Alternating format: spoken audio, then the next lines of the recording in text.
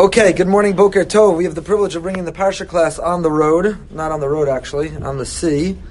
On our first ever inaugural Boker Raton Synagogue Empty Nester cruise. And we'll do an abridged class because I know I'm the only thing stopping you from your excursion and relaxation here in the Heilige Bahamas. So we have the privilege of learning Parshas Ki Sisa together. Parshas Ki Sisa represents a major shift. The Jewish people were coasting. We've been taken out of Mitzrayim. Hashem has shown us tremendous affection, love, divine providence, 10 plagues and the splitting of the sea, and this monumental seminal moment, the milestone of the giving of the Torah that changed the course of human history. Hashem shared His blueprint for creation with us. And then Parshas Mishpatim, Marishona Misinai, Afelu Misinai, just as the spiritual highs were authentic and genuine, so too its application, its execution in the real world. And then Parshas Yisro, the Mishpatim, Truma Tetzava, the Mishkan, finding a physical edifice. We spoke last week, 2 weeks ago, V'shachanti b'socham, by Jonathan Sachs, V'shachanti shachein. We want Hashem desires not just to be the God of the Elyonim, a God who is distant, aloof, all-powerful, omnipotent, omniscient. He wants to be a God who's relatable, who's accessible, who's a shachein, who's our neighbor right next door, who's our confidant, who's our best friend. And so Hashras Hashchina, Shchina Shachein, He institutes the building of the Mishkan. And then we get to Parshas Ki Sisa. And after this direct line coming out of Mitzrayim that's worked well, gone well, of connection, we have a major shift.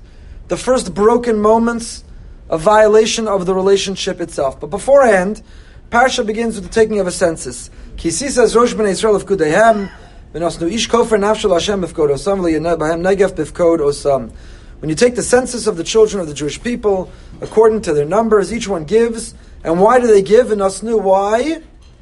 Why v'nosnu? Ish kofer nafsho. What is the word kofer? Kofer means atonement, like kapara. On Yom Kippur we seek and we achieve a kapara. But more strictly, the definition is, kofer kapara means redemption. What does it mean to redeem one's soul? What does the word redemption mean? That one has to redeem oneself, or redeem one's soul. And how does one do that? Through the giving of a census. Rabbi Soloveitchik writes, Hashem requires each person to redeem himself, to buy himself back from God. The entire world is consecrated or hektish.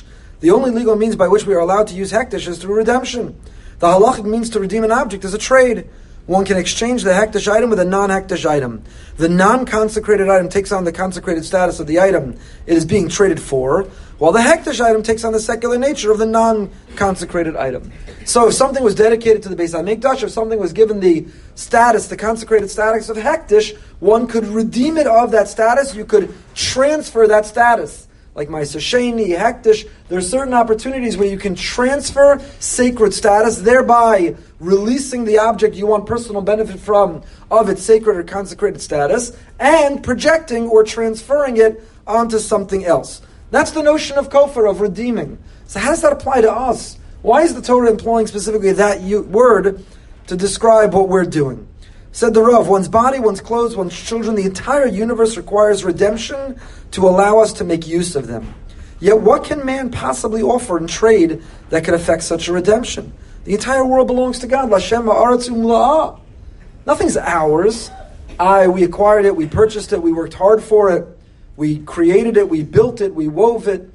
We think it's ours, but that's a misnomer, it's a mistake. Lashem ha'aretz u'mla'ah. This entire world belongs to God. The physical material world is an illusion. God is the only reality. The world and everything in it belongs to the Ribono Shel Olam. So when I want to make personal use of it, how do I redeem it? If I want to wear this clothing for enjoyment, I want to eat this food for enjoyment, I want my car, I want my house, I want to interact with my loved ones, how can I redeem it? What can I transfer? How can I trade it? Upon reflecting on this paradox, David HaMelech in a moment of resignation proclaimed, a pasuk in Tehillim Memtes, a man cannot redeem himself. He cannot give to Hashem his redemption payment. Yet many Jews have a tradition of reciting Kaparas on Erev Yom Kippur. We quote a different pasuk in which Hashem says, redeem him from descending to the pit. I have found ransom, a pasuk in Iyov. Indeed, when Hashem's attribute of judgment is evident, David HaMelech's verse is operative. When his attribute of mercy prevails, the pasuk from Iyov pertains. Redemption is indeed possible. How? One of three ways. This is the Rav's insight. Kofer nafsho. That when one contributes to the census, one is achieving a redemption, how can we release anything we have that really belongs to God so that we can benefit from it ourselves? Hashem, the infinite Ein Sof, contracted himself to allow the existence of the world, to make it possible for a finite world to coexist with the infinite. The halach, the bidrach of man must also engage in tzimtzum. It's a Kabbalistic notion that HaKadosh Baruch Hu fills the entire world. He is the entire world. So how do we have a physical, limited universe, planet Earth, a ship, a human being? Because Hashem is mitzamtzem himself. He constricts himself. He withdraws in order to make room for others. And we too, Matati Odeh, we too, ve'alachta b'drachav, we follow Hashem. Man harbors illusions of greatness, thinking our abilities are limitless and we can attain infinity. The first redemption coin that God exacts from us is our own contraction. Just as Hashem engages in tzimtzum, so must we. We express tzimtzum first and foremost by observing the precepts of halacha. Fealty to Jewish law is unenforceable. There's no police, no executive branch of government, no jails, no punishment. By following halacha, despite the lack of an external enforcement mechanism, we engage in tzimtzum. Really, I want to do whatever I want, wherever I want, however I want. I want to eat everything. And I want to go to the beach on Saturday. And I want to be able to cut corners in business. And I want to be able to share juicy, delicious gossip. I want to do whatever I want to do, yet I feel bound by a system of rules. By halacha, I mitzamtzem. I withdraw, I constrict. I have discipline over myself. That's how I redeem myself. The next attribute of Hashem that we have to imitate, the second redemption coin to redeem our world, is known as Hester, or Ne'elam, obscurity.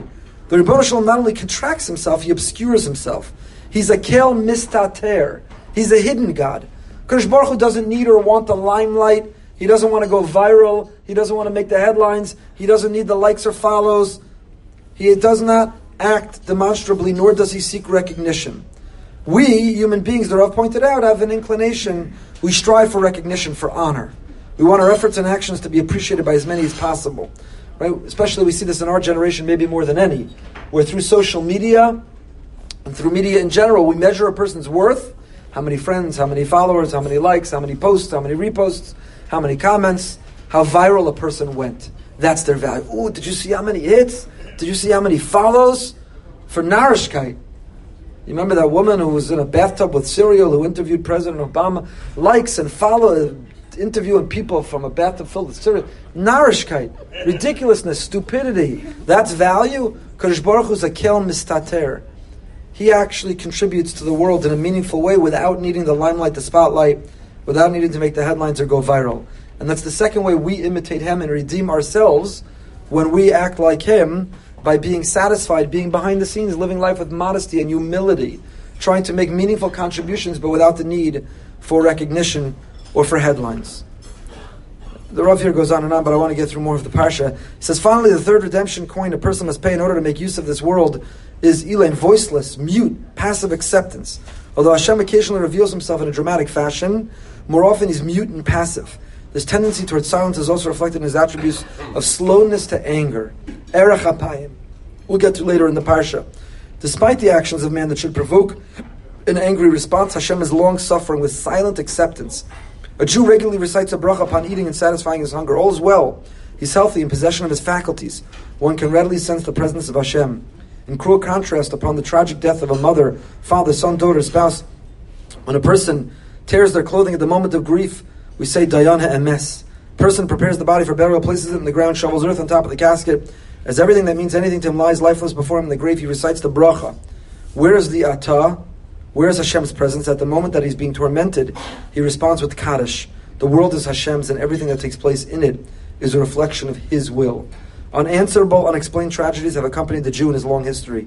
When faced with death, when a Jew is confronted with the ultimate teku, he recites the bracha of dayan ha'emes. Emotional sublimation is the greatest act of redemption a Jew can pay the Holy One. So just as you have to pay a redemption to redeem something of Hekdesh, to make it unconsecrated, to be able to make personal use, we have to pay the Ribono Shel Olam in order to access His world. It's pay-per-view, pay for use. We have to pay to be able to use it. What's the form of payment that we offer the Ribono Shel Olam? V'nosnu ish kofer nafsho. How can we redeem our nefesh? How can we redeem ourselves? We too belong to Hashem. How can we redeem ourselves to enjoy and to benefit the pleasure of this world? Through these three different ways. Tzimtzum, contracting ourselves, modesty and humility, And Dayan HaEmes, recognizing Lashem Ha'aratzum La'ah. Even when we don't fully understand or appreciate the whole world, everything belongs to Hashem. It's a funny census. We've shared this every year. Certain Divrei Torah on the Parsha you have to repeat every year because they're core to the theme of what the Parsha is trying to tell us. And I always tell you, I don't feel bad because the Parsha also repeats itself every year. Kadosh Baruch Hu has us read the same words every single year. Clearly the message is supposed to resonate. So why do we take the census with a half shekel? It's a very inefficient way of counting. It'd be much more efficient if everyone gave a shekel. And whatever number you're left with is the number of people there are. Why is everyone giving a half shekel? And the answer is obvious. Because it's a reminder that we on our own are each a half. Lest we think that we've arrived, we're whole, we're complete. We are done. We make an entire unit of a contribution to this world. We only give a half to recognize that we are incomplete without one another. Only by complementing and supplementing one another, only by being together. Ki amech kulam tzadikim. When are we tzadikim? When we have an attitude of ki amech. The word amech, am. The word am means im. When are you a nation? When are we an am? When we're im. When we're with one another. When we're individuals. When we're distinct. When we think that we can live on an island on our own. We're by ourselves. We've arrived. We're happy. We're complacent. We're good. Then we're in trouble. Ki amech kulam tzadikim. When are we tzadikim? When ki amech, when we are im one another. So everyone gives a half shekel to realize on our own we're incomplete. On our own we're a fragment. On our own we are half. In order to become whole, we have to combine with others. And of course, we spoke about last week or 2 weeks ago with Truma. This is the famous Vinos Nu, the Vilna Gaon's, what's it called? You read it, palindrome. When you read it forward and backwards the same way. Because when you give, you really receive more. Remember 2 weeks ago we spoke about Ki Lov Maso Yikach HaKol. The Malbim's question. What do you mean Lov Maso Yikach HaKol? You can't take everything. And there is something you can take? And the answer is yes. Paradoxically, the only thing that you can take is what you've given. What you held on to, it stays behind. You can't take it with you. But what you gave away, that is what you take with you to the next world. Paradoxically. So everyone who's holding on for dear life, I know exceedingly wealthy people who have money not only for their life, but for generations to come. If they tried, they couldn't spend everything they have. And yet, you ask them to contribute to a meaningful cause, to ease the pain of others, to promote and spread Torah. They hold on so tight. They're so nervous. They want to take it all with them. They want to be on that list of the Forbes 400, climbing higher and higher. They want to leave more and more of a legacy. And they don't realize the more they hold on to, the less they take with them. And the more you give away, the more you have and the more you take with you. V'nas nu, what you give is what you take. The Torah continues the next. V'yatak kach lecha b'samim rosh mar dror. Take with you b'samim rosh mar dror. This is the incense, the aromatics. David HaMelech requests, Pasuk in Tehillim, Kuf Mem Aleph. David HaMelech says, my tefillah, let it be established like ketoras, like incense before you. Why is tefillah described like incense? Twice a day, in the morning and the evening, they would burn incense on the inner mizbeach. It would ascend on high. It'd be a pleasant fragrance, a pleasant aroma. Kadosh Baruch Hu needs perfume. It's a little cologne. Did the Kohanim have body odor from all that work? What's pshat? Beis HaMikdash, we're trying to mask it. Smelled like a locker room. Why do we need incense? Why are they burning incense? What's the purpose of the incense? When I was finishing my smicha in Eretz Yisrael, in YU's Kollel in Israel, there was another yeshiva that no longer exists, but it was housed in the same facility. And my precious, very innocent wife, one of the first nights we were there, we opened the window to get some air. There was no air conditioning. Yerushalayim, the summer is hot. And there was an aroma that wafted through our little apartment. And she said, wow, someone's burning incense. It's like the Ketoras. I said, that's not incense, honey. That yeshiva's not here anymore. But they were makdir. It wasn't Ketoras that they were being makdir, let's just say.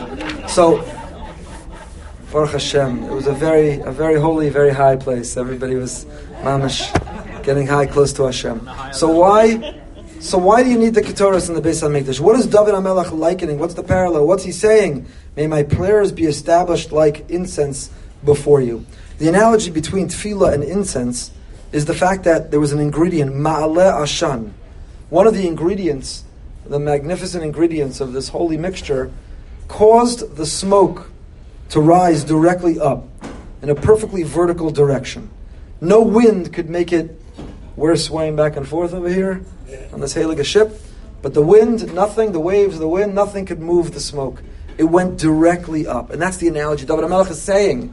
Just like no outside influence, no element can manipulate or distort or corrupt or move my holy smoke, the smoke of the Beis HaMikdash, may my tefillah ascend directly up. Let it not be distracted. Let it not be manipulated. Let my tefillah not run into a roadblock. Let it not, the connection be weak. Let it be a direct connection. Let the tefillah ascend directly on high. Why is HaKadosh Baruch Hu love? What is the benefit of this incense? First of all, you'll notice in this pasuk, V'yata kach lecha b'samim rosh, mar deror. Anyone recognize the words mar deror? That was the name of Mordechai. The Gemara Megillah says, Mordechai min haTorah minayin, mar deror. This ingredient, as part of the incense, mar deror, pure mar, 500 shekels of weight, fragment, kinamah, cinnamon, besam achatziso, and so on and so forth. How is this a hint to Mordechai? We spoke about it, I think, last year or the year before, not now. But why does the HaKadosh Baruch Hu want this? Why does the HaKadosh Baruch Hu crave this? What is it all about? So it's very interesting. How do we describe Hashem getting angry in the Torah? It's an anthropomorphism. Of course, Hashem doesn't have physical attributes. He doesn't have a human anatomy. But the way we relate to Him, the way we identify with Him is by a physical parallel, a physical analogy. So how do we describe Hashem getting angry? He is Charon Af. What's Af? In the nostrils, in the nose, that's where He gets angry. And later, after the Chet HaEgel, when Moshe appeals to Hashem, tries to appease Hashem, and Hashem says, here's a formula. This is the magic formula. Use this formula. I can't help but forgive you. So Moshe uses the formula, the 13 attributes of divine mercy. And what is the way that we ask Hashem to forgive us? How do we appeal to His forgiveness? Erech apayim. So He gets angry where? In the nose. And when He's calm, and when He forgives, where does that happen? In His nose. What's the obsession with Hashem's nose? His nostrils. Charon af, the nostrils flare, He gets angry. Erech apayim, slow to anger, the nostrils constrict, the nostrils, then He's calm. What's with the nostrils? And what's with the incense? What's going on over here? So perhaps the answer is, why are we reminding HaKadosh Baruch Hu about apayim? Because we're reminding HaKadosh Baruch Hu about the very, very beginning. When He created, when He fashioned us, when He breathed His life into us, when He made us living, animated beings that contain Tselem Elokim, when He put a piece of Himself in us. In Kabbalah they describe that you can, you give someone a kiss, it's very holy, it's very connected, but it's very superficial, it's just the lips. You can blow into something, but you're just using your mouth, your larynx, your voice box, you're not going deep. But to really blow something up, the Kabbalah uses the language like a glass blower who's trying to blow up, expand the glass. Or we use the analogy, because we don't blow glass, of a balloon. If you've had to blow up a balloon for your grandchildren's birthday party, you could mamish need a nap afterwards. You could be out of breath. 2 balloons, and you're exhausted. You can't breathe. You're catching your breath. Where does the breath to blow up a balloon come from? Deep inside yourself, you take a deep breath, bring it up from your diaphragm, from your kishkas, from deep inside you, and then you blow it. Only then can you really make it expand, can you blow it up. And you hope you get to tie a knot around it before the thing goes all over the place. But you got to start again. What did you put inside that balloon? You put the air that's deep inside yourself. The Ribono Shel Olam, when He breathed His life, what does the pasuk say? How did God start our life? Vayipach bi'apav nishmas chayim. Where did HaKadosh Baruch Hu put a piece of Himself? Through what opening? Through what conduit? How did He blow us up, so to say? How did He make us living, animated, vibrant beings? Godly beings. Tselem Elokim. Vayipach be'apav. So we're reminding HaKadosh Baruch Hu, we have a neshama inside us. True, like we spoke about last night in Siddur Snippets, the introduction to Karbanos. True, we have an animal instinct, an animal impulse. True, there's the animal part of who we are, but Ribono Shel Olam. Don't forget Chaviv Adam Shenivra B'Tselem. Don't forget you love us, Shenivra B'Tselem, because you made us B'Tselem. We are in your image. There's a piece of you in us. And how did that piece of you get in us? Don't forget, Bi'apav, through the nose. So when you are losing patience, when you're getting angry, when you've given us, when we're incorrigible and you want to reject us and give up on us, where does He get angry? Bi'apav, where He placed life, the neshama, in us. And when we appeal to Him and appease Him, and we get Him to forgive us. Where do we achieve that? Bi'apav. So how do we remind Him of our neshama? What is the place to remind someone about the pleasantness of through the nose? A pleasant fragrance. That's the role of the Ketoros. That's the role of the incense, is to remind the Kodesh Baruch Hu, I have a neshama in me. It's not a coincidence on Motzei Shabbos Kodesh, when we make Havdalah, and we're saying goodbye to something that we had on Shabbos. What did we have on Shabbos? A neshama yisera. You know the thing that people convinced you can't gain weight because you have a neshama yisera? Okay. Harbe, many tried, and it didn't work. But anyway, we have a neshama yisera bless you on Shabbos. The neshama yisera, we'll get to, if we ever get to it. The neshama yisera, those not going on the excursion can stay. We could do the parsha the whole day. Those going are excused. So, the neshama yisera that we get on Shabbos is not physical. It is a mindfulness, a presence, a peace, a serenity, a menuchas hanefesh. That is, our soul has expanded. Our soul is more authentic and real. Our soul is in touch with itself because we're disconnected from the narishkeit, the chaos, the to-do list, the troubles, the anxiety of the world. We achieve a serenity, a peacefulness, a neshama yisera. Havdalah comes, and before you make Havdalah, your entire family is looking at their phones, and your phone is blowing up, and you got 7 events to go to on Motzei Shabbos, and Sunday it all starts again, 14 Mishulachim are knocking on the door, and life has begun. You got work, and you've got debt, and you've got responsibility, and you got doctor's appointments, and you've got lab results you're waiting for, and it's all there waiting for you after Havdalah. There goes the Neshama Yisera. Zaygas and goodbye. How did the Neshama Yisera leave you? Where did it go out of? Well, if the Neshama first came into you through the nose, then the Neshama Yisera, the more authentic feeling of the Neshama Yisera, leaves where? Through the nose. So how do we comfort ourselves? Besamim. We make a bracha, Bori Minei Besamim, in order to comfort ourselves from the Neshama Yisera. If you didn't make Havdalah on Motzei Shabbos, and you only made Havdalah on Sunday and Monday until Tuesday, do you make a Besamim? No, it's only on Motzei Shabbos when you said goodbye to the Neshama Yisera that you make that bracha. On Motzei Yontif, you didn't get Neshama Yisera on Yontif, you don't make the bracha. Why don't you have a Neshama Yisera on Yontif? You can cook on Yontif, so you still have to prepare and cook and serve, and there's an element of work. You don't have that level of serenity. You don't have. What if Shabbos goes into Yontif? Do you make Bari Minei B'Samim? Do you have a Neshama Yisera if Shabbos goes into Yontif? It's Machlokes Tosfos and Arvei Pesachim has a discussion about it. So that's the notion of the Ketoros, this proper incense, the Mar Dror, Mordechai, when we're reminding HaKadosh Baruch Hu, just when you're ready to give up on us, just when you think that we forfeited our neshama, we remind you we have a neshama. And how do we remind you? We affirm our neshama inside ourselves. How? By producing Mar Dror, by producing magnificent incense, a pleasant aroma and fragrance for the Ribono Shel Olam. The Gemara says, Rabbi Nosson Omer, Kishu sochek Omer hadek haitev haitev hadek, neshakol yafa lebesamim. When the Kohanim would prepare the besamim, when they were crushing the ingredients for the besamim, Reb Nosson teaches, the Gemara says, that they would say to him, good job, chazaku baruch yashikoyach. Grind it in a fine way. Grind it very fine. Hakol yafa lebesamim. Gemara concludes, why? Because the voice, the kol, is good for the besamim. How is the kol good for besamim? That's like, my grandmother used to talk to her sponge cake when she made it. The kol is yafa the sponge cake. The voice is good for besamim. The fact that somebody is telling you, grind it finely grind it, that makes it better. Akol yafa lebesamim. What does the voice have to do with besamim? So what's the answer? It's what we spoke about last Shabbos. I'm not going to say the whole drasha again, but we spoke about last Shabbos. You know what it means? It means when the Kohen is painstakingly doing his work, he's grinding that ketoras, and it gets old, and it gets stale, and it gets boring, and it gets difficult, and his hands are aching. But someone is there giving him encouragement, a positive word. Good job, Yeshikah, Chazaku Baruch, well done. Hakol Yafa Lebesamim means that when there are words of encouragement, when there's a compliment, when there's positivity, it's good for the product, the outcome for whatever we're doing. The power of a compliment, the power of a positive word. We spoke about last Shabbos with the bells on the bottom of the Kohen Gadol's clothing, 72 bells which atone for the Lashon Hara. The antidote for negative speech is not no speech, it's not silence. The antidote is positive speech, for compliments to ring like bells.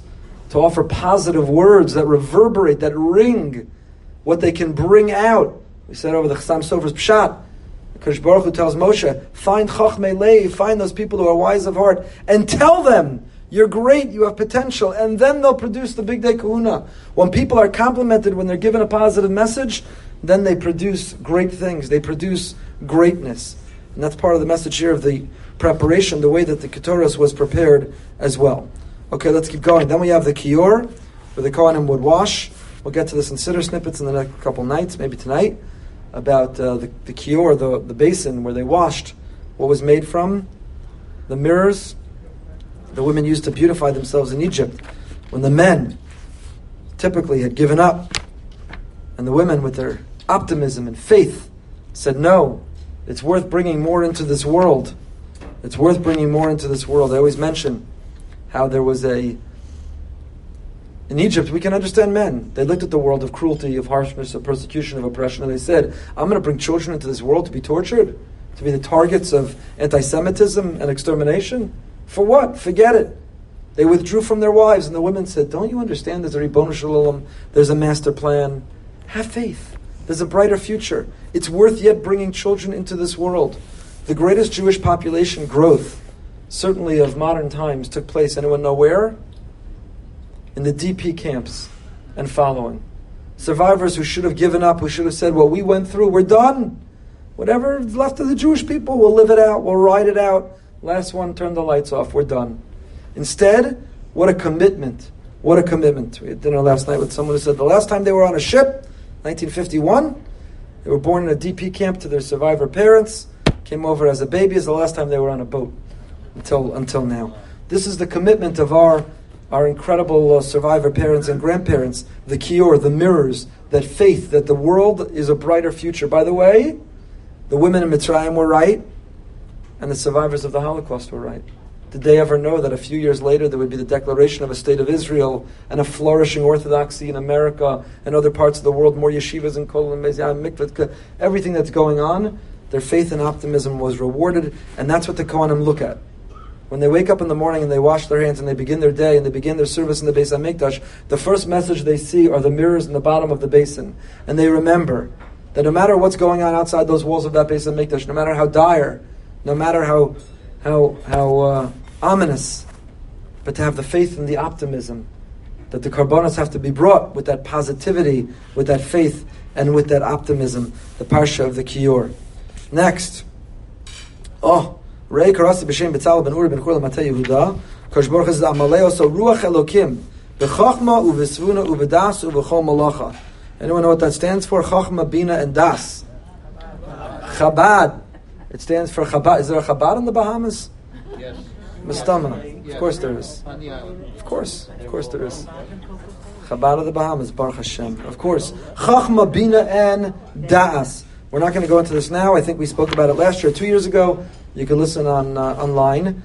But what is the difference between Chachma, Bina, and Das? These are three descriptions of knowledge, of intellect, of analysis, of cognition.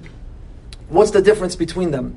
And what was the core of the philosophy of the Alter Rebbe, of Rav Zalman of Liadi? What was he saying? Chachma, Bina, and Das, Chabad. People identify or associate mistakenly. They think Chabad's about Farbrengens and L'chaims. It is about that also. But at its core, Tanya is all about Limud HaTorah, the supremacy of Limud HaTorah, the centrality of Limud HaTorah. Chachma, Bina, and Das is not about a L'chaim. Chachma, Bina, Das is not about Kigel. It's not about a Farbrengen. Chachma, Bina, and Das is not about Mishloach Monos or honey cake. Chachma, Bina, and Das is the centrality of Torah and the different approaches, the intellectual approaches to Torah. What are the differences between them? Why does HaKadosh Baruch Hu identifies, why should B'Tzalel be the architect, the designer of the Beis HaMikdash, of the Mishkan? Because he's filled him with Ruach Elokim. And what does it mean to have Ruach Elokim? It means to be a Chabadniker, to have Chachma, Bina, and Das. What is the difference between them? Again, you can listen online. Next. Next,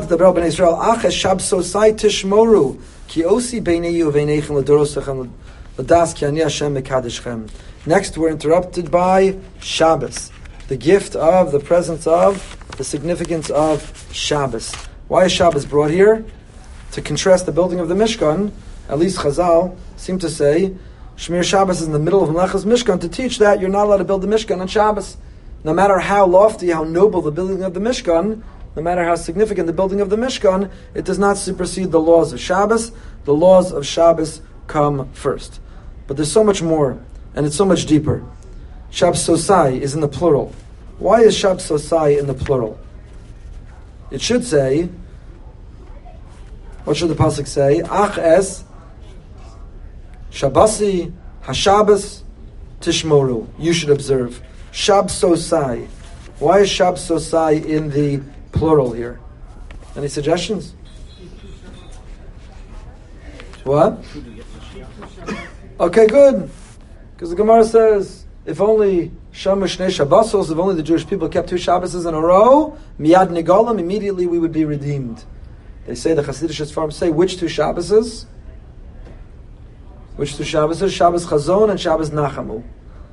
If we keep those 2 Shabbos, if we would understand and tap into the energy of Shabbos Chazon, and feel the absence of Hashem in the morning, and then we'd feel Shabbos Nachamu. If we'd only keep those 2 Shabbos correctly, Miyad Nigalim, then we'd be redeemed. But 2 Shabbos is just one Shabbos. I don't know, just one. It should be just 2 Shabbos, and we'll all be free. Why was it just one Shabbos? Maybe it's a different girsa. So Shabbos Sosai in the plural. The Ksava Kabbalah, Rav Yaakov C. Mecklenburg has a different explanation. He says something phenomenal. He writes, Bo Lashon Yachad al Rabbim, Ki Tam Shabbos Sosai Bavur, Ki Shabbos Hashanahim Rabbim. First he quotes the Ramban, who says, because we don't just get to keep one Shabbos. There's no Shabbos on, Shabbos off, Shabbos on, Shabbos off. Shabbos comes every week. And we're bound by it. We have to observe it. It's a non-negotiable. Shabbos Sosai in the plural. For Shabbos, the rest of our life, it's a non-negotiable. As I like the Ramban, that's the Ramban.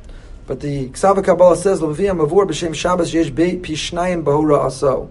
Within every 25-hour period of Shabbos, there's really 2 Shabboses. Ha'echad inyan abitov ha'hefsek mimalacha. Ve'asheni inyan yishev hadas li'inyanim elokiyim. Im ken yesh b'chol Shabbos v'Shabbos shtei shvisos. Shvisos haguf ne'iske olam, u'shvisos v'yishev ha'nefesh lis'asek b'inyanim ruchniyim elokiyim. There's the Shabbos of the body and the Shabbos of the soul. On the one hand, every Shabbos comes, no work, 39 acts of creative labor, no going to work, no obligation, no responsibility, no to-do lists. On the one hand, there's the Shabbos of the body. We refrain, we abstain, we rejuvenate, we renew, we rest, we shluf, we eat, we drink fine wine, we make a l'chaim. There's the Shabbos of the body. We abstain. But there's also the Shabbos of the neshama. It's not just what we abstain from, it's what do we fill that void with. Zmiros and Divrei Torah and board games with our family and laughter and fun and time together. Disconnecting from technology in order to connect to the people and the things around us that matter most. There are 2 components, Shabsosai Tishmoru. There's not just one Shabbos. Implicit within every Shabbos is the observance of 2 Shabboses. We're good at one of the Shabboses. We take off, we're strict, we have shiurim, lamitas, malachas, we know the details and the chumras and the borer, which jelly bean to take from what jelly bean, and how do I make the tea, and the koshlishi, and how do I eat the food, and we're good at the malachas. We know how to do the details, the minutiae, the laws. That we excel at. But have we given the spirit of Shabbos, the flavor of Shabbos, the scent of Shabbos, the feeling of Shabbos, that other Shabbos of Shabbos Sosai?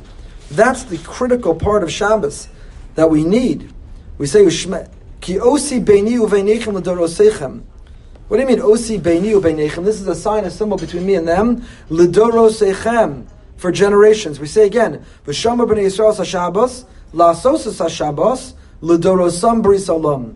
So the Sfarim HaKadoshim say, V'shamru b'nei Yisrael sa-Shabbos. First you have to be Shomer Shabbos. And how are you Shomer Shabbos? The Lamates Malachos. Don't, can't. Shomer Shabbos, the things you can't do. But you want Shabbos to be l'dorosam. You want your children and your grandchildren to know the geschmack of Shabbos. Then the Shabbos can't be defined only by the Shamru b'nei Yisrael. Don't, can't. It has to be la'asosas ha-Shabbos. You have to make Shabbos. Shabbos just can't be what you can't do. La'asos. You want the children to look forward. Shabbos should be totally different. You come to Shabbos, my parents, I have their attention, I have their time, I have their concentration. We sing, no one has anywhere to go. We enjoy, we play, we laugh, we read. La'asosas ha-Shabbos. Zmiris, the feeling of Shabbos. La'asosas ha-Shabbos. Shabbos is not just passive. It's It's not that the sun sets Friday, I refrain, I abstain, I stop doing those creative labors, and that's my Shabbos. If that's my Shabbos, it won't last l'dorosam. The next generations will not want it.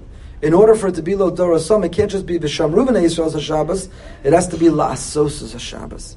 Then B'nei Uven Ben Yisrael, osi liolam. What does it mean, osi? The Chizkuni writes, Keshetish bezuka amoni yedu kol v'lo beini v'le bein ha'umos ha'ol ki atem imi. Chizkuni writes, it's not between me and the other nations. When the rest of the world sees there's still something called a Jew who keeps Shabbos, it's an os.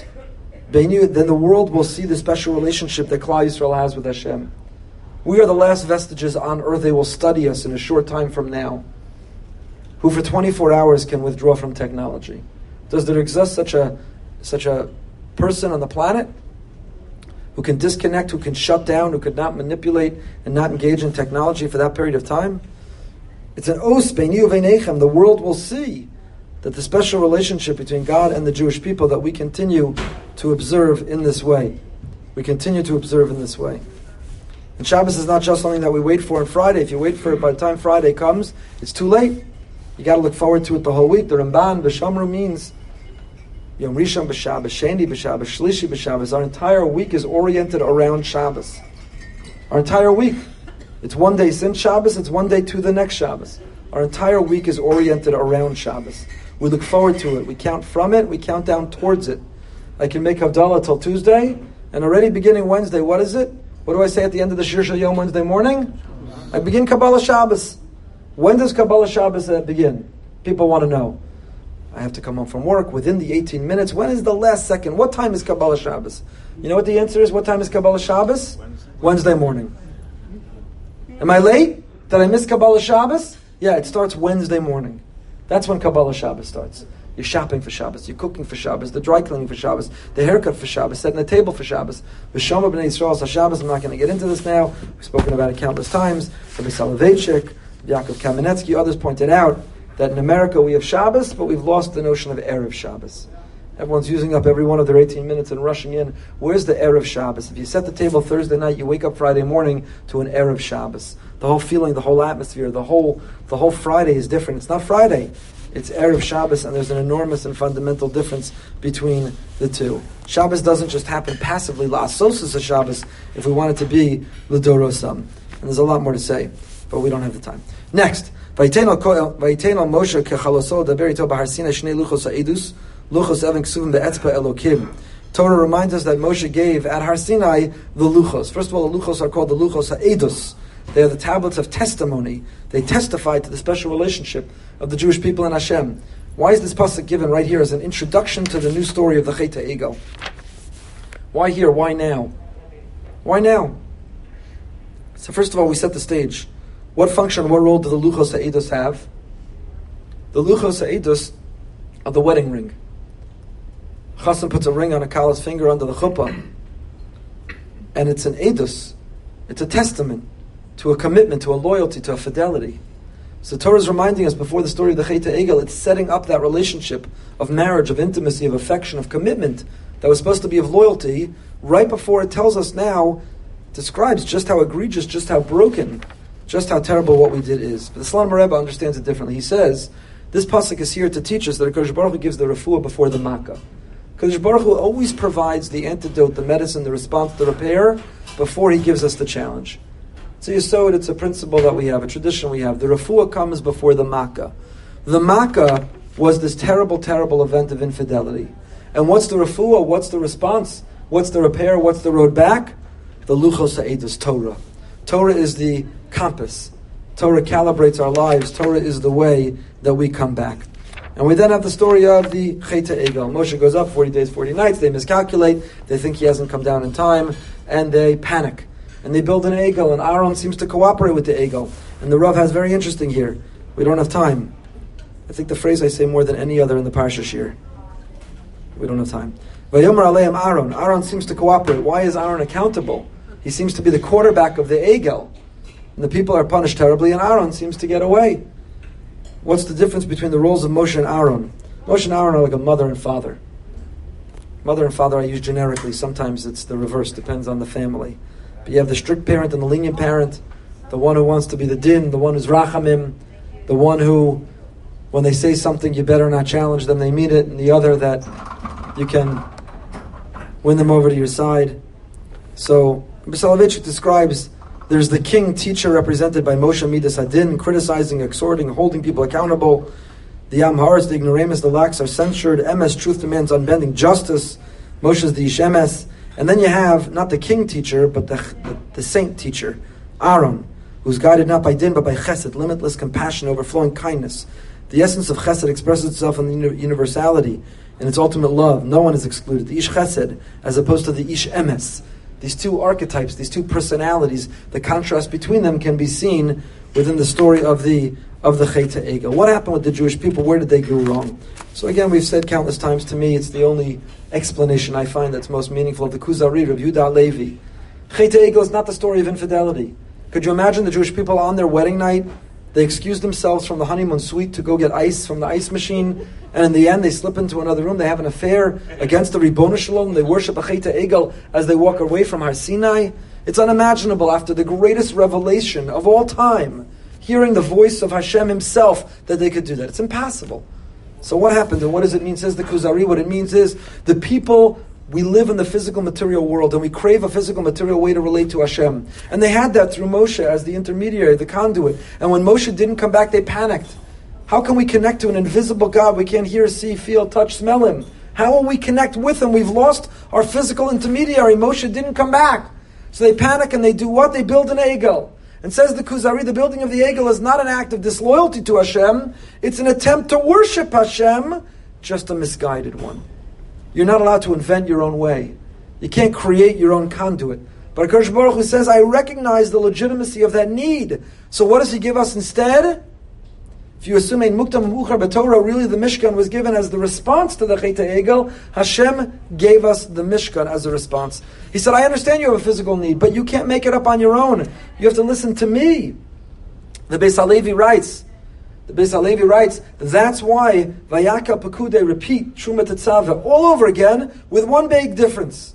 Kasher Tzivah So Elokim. Vayaka Pekude over and over and over and over and over again, it says, as God commanded them. It doesn't say that in Truma Tetzaveh. Why? Says the Beis HaLevi to teach us that Hashem gave us the Mishkan, and he said, you can have the most noble, you can have the most virtuous goal of serving Hashem, but you can't make up your own new rituals. This is a problem in our generation. Everyone wants to use religious creativity.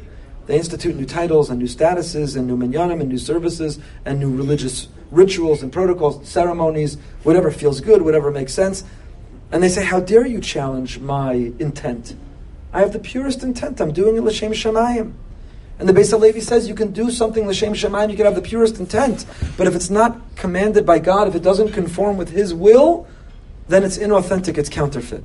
And that's why Vayaka Pekude repeats Truma Tetzaveh to tell us the Chet Egel, at least according to the Kuzari, was not an act of infidelity, but it was misguided in that we're not allowed to make up our own religion. We have to follow the will of Hashem, either communicated directly by him or communicated through his emissaries and ambassadors, our Chazal, who are his mouthpiece. What happens? I gave a shir on Sunday, the Slonimer. I'm not going to repeat the whole thing, mostly because we're out of time. But the Slonimer points out, Moshe does not break the luchos when he first hears about the Chet Egel. When does he drop and break the luchos? When he comes down and he sees them singing and dancing. Slonimer has, you should listen to the shir or read the piece in Nesiva Shalom, because the Slonimer has an incredibly important insight. He says we're only human, and we're destined to make mistakes. And making those mistakes is excusable, it's forgivable, because we have a Yetzer Hara. God created us with a drive. He created us with temptation, with instinct. He created us with an appetite. God gave us that Yetzer Hara, it's understandable. He uses the language where even to a degree onus, we are excused, we are exempt because of the Yetzer Hara that tempts us. That is forgivable. You know what's not forgivable? When after we make such an egregious mistake, we feel no shame. We have no guilt. We have pride. We have nostalgia. It says that they danced b'mecholos. They were in circles. They had a fabrengen. They made a tish. They sang and they danced to celebrate the Egel. Moshe didn't break the luchos when he heard they made a mistake. Because people are human. We make mistakes. He broke the luchos when he saw they had no shame. They had no regret. They had no guilt. They had no remorse. They celebrated their mistake. And only after he breaks the luchos does he realize, whoa, Moshe just handed the wedding ring back. Spouse knows that you mean business, that you're really upset about something when you say, here's the ring, I'm done, I'm out. And that's what Moshe did, and it drew their attention. And now, what does the pasuk describe? The pasuk says, "Vayishma ha'ames hadabar hara hazeh vayisablu." They heard, and vayisablu means avelos. They mourned. That's the emotion that Moshe was looking for. They mourned, they grieved, they felt guilt, they felt shame. We make mistakes, that's okay. But do we learn from them? Do we grow from them? Do we repair from them? Or do we celebrate them? Do we marinate in them? Do we enjoy them? Vayisablu, Rabbi Soloveitchik says, why Vayisablu? What a strange term. It's not the first time that sin is referred to in terms of mourning. We saw the same phenomenon, or we'll see the same phenomenon with the Meraglim. It says Moshe related all the words, and the people mourned greatly. Vayisablu. Why does mourning follow mistakes? Why that language of mourning? You mourn when you experience loss. So Rabbi Soloveitchik describes so beautifully that according to halacha, the laws of mourning apply when a person loses something important and precious. The loss of money or property is not a real loss. You don't mourn. You don't sit shiva. There's no technical halachic rules of mourning because you lost your car or your stocks went down. As sad as that is. Mourning is a reaction to a loss. It expresses itself in a strong sensation of nostalgia, of yearning, of retrospective memories. The power of mourning, its cruelty, and its loneliness has its local point in the memory of the human being. Were man able to forget to eradicate events from his memory, there'd be no need for mourning. The feelings of bereavement are dependent on memory, which is the greatest blessing of man. Memory constitutes the entire awareness of the human eye. In times of mourning, this blessing becomes a curse. Memories float up from the past, and when the past comes to the surface and man is forced to compare yesterday with today, he's engulfed by a feeling of bereavement and mourning. Over the course of many years, a man becomes accustomed to returning home from the outside affairs, so on and so forth. The sinner also mourns. What does he mourn? He mourns that which he has irretrievably lost. What has he lost? Everything. His purity, his holiness, his integrity, his spiritual wealth, the joy of life, the spirit of sanctity in man, all that gives meaning to life and all content to human existence. The mourner mourns the soul of the beloved one he has lost, and the sinner his own soul, which he has lost. Mourning inevitably contains a masochistic element. The mourner tortures and torments himself. He hates himself. And in the bereavement of sin, there's also a clear masochistic element. Begin to feel a sense of contempt and disgust towards himself. He goes on and on. Vayisablu. It's healthy. When you make a mistake, recognize it and regret it and feel guilty and feel ashamed of it. Those are healthy attributes. That's how you avoid repeating them again in the future. When you feel no shame, when you feel pride and joy, when you celebrate and you sing and you dance, that's when you're not only in trouble, that's when you're likely to do it again and again and again. And that's why the reaction is Vayisablu. Vayisablu. In the context, we're really out of time. Right, 1 more minute. 2 more minutes. 10 more minutes. 1 more minute. In the context of the Chet HaEgel, Moshe says to Hashem, show me your face. Let me understand your ways. Let me understand your glory. This is the ancient old question of why do bad things happen to good people? People that we love, people who are special, they suffer. They endure terrible things. Why do bad things happen to good people? And what's Hashem's answer to Moshe? That nobody can see me and live. So you know what? You can't see me. Sorry, backwards. What does he say? Hiding in the cleft of the rock. I cover my face until you pass. You can see the back of my head, you can't see my face. We can understand events sometimes later. We put the pieces together, and later in life we can understand why something happened the way it happened. As we're going through it, as we endure it, it doesn't make any sense. And sometimes only later in life can we make sense of it. It's like somebody who's weaving a tapestry. And when you see the side with all the threads and the knots, it looks like just a bunch of hanging threads randomly. It's only when you turn it around do you see the picture painted. The ink dots versus taking a step back and seeing the whole picture. Sometimes only V'ra'isa es acharai after the fact, but panai, you can't see it while we're living it. We can't see it in real times. And sometimes V'ra'isa es acharai, you can't even see it. We go to our death and we don't even understand why things happen the way they did, but we do so with faith that everything Hashem does has a reason. And everything is for our good. And I'll never forget once, A man who lost his wife very, very young, leaving him with very little children, spoke in our shul. He was a rabbi in Aish in England, and he was in BRS for a Shabbos. And his thesis, which only he could say, I could never dare say, was that it's not bad things don't happen to good people. He said painful things happen to good people, but not bad things. Good or bad is a judgment, and we can't give that judgment, only Hashem can. Whether in fact it's good or bad and why it happens, that's up to Hashem, not us. So the right expression and the answer to this question is not bad things happen to good people, it's painful things happen to good people. Why painful things happen to good people, we don't understand. And they are in fact incredibly painful. But it's painful things, not bad things. Good and bad is up to Hashem. If it were a world where only good things happen to good people and bad things happen to bad people, do you think anyone would choose to be bad? I've always understood that the reason bad things happen to good people and good things happen to bad people is it keeps us honest. It keeps us having free will, making the right choices, doing the right thing, not for the reward, but because it's the right thing to do. If bad things happen to bad people and good things happen to good people, who would ever be bad? They wouldn't be good for being good. They'd be good because they didn't want bad things to happen.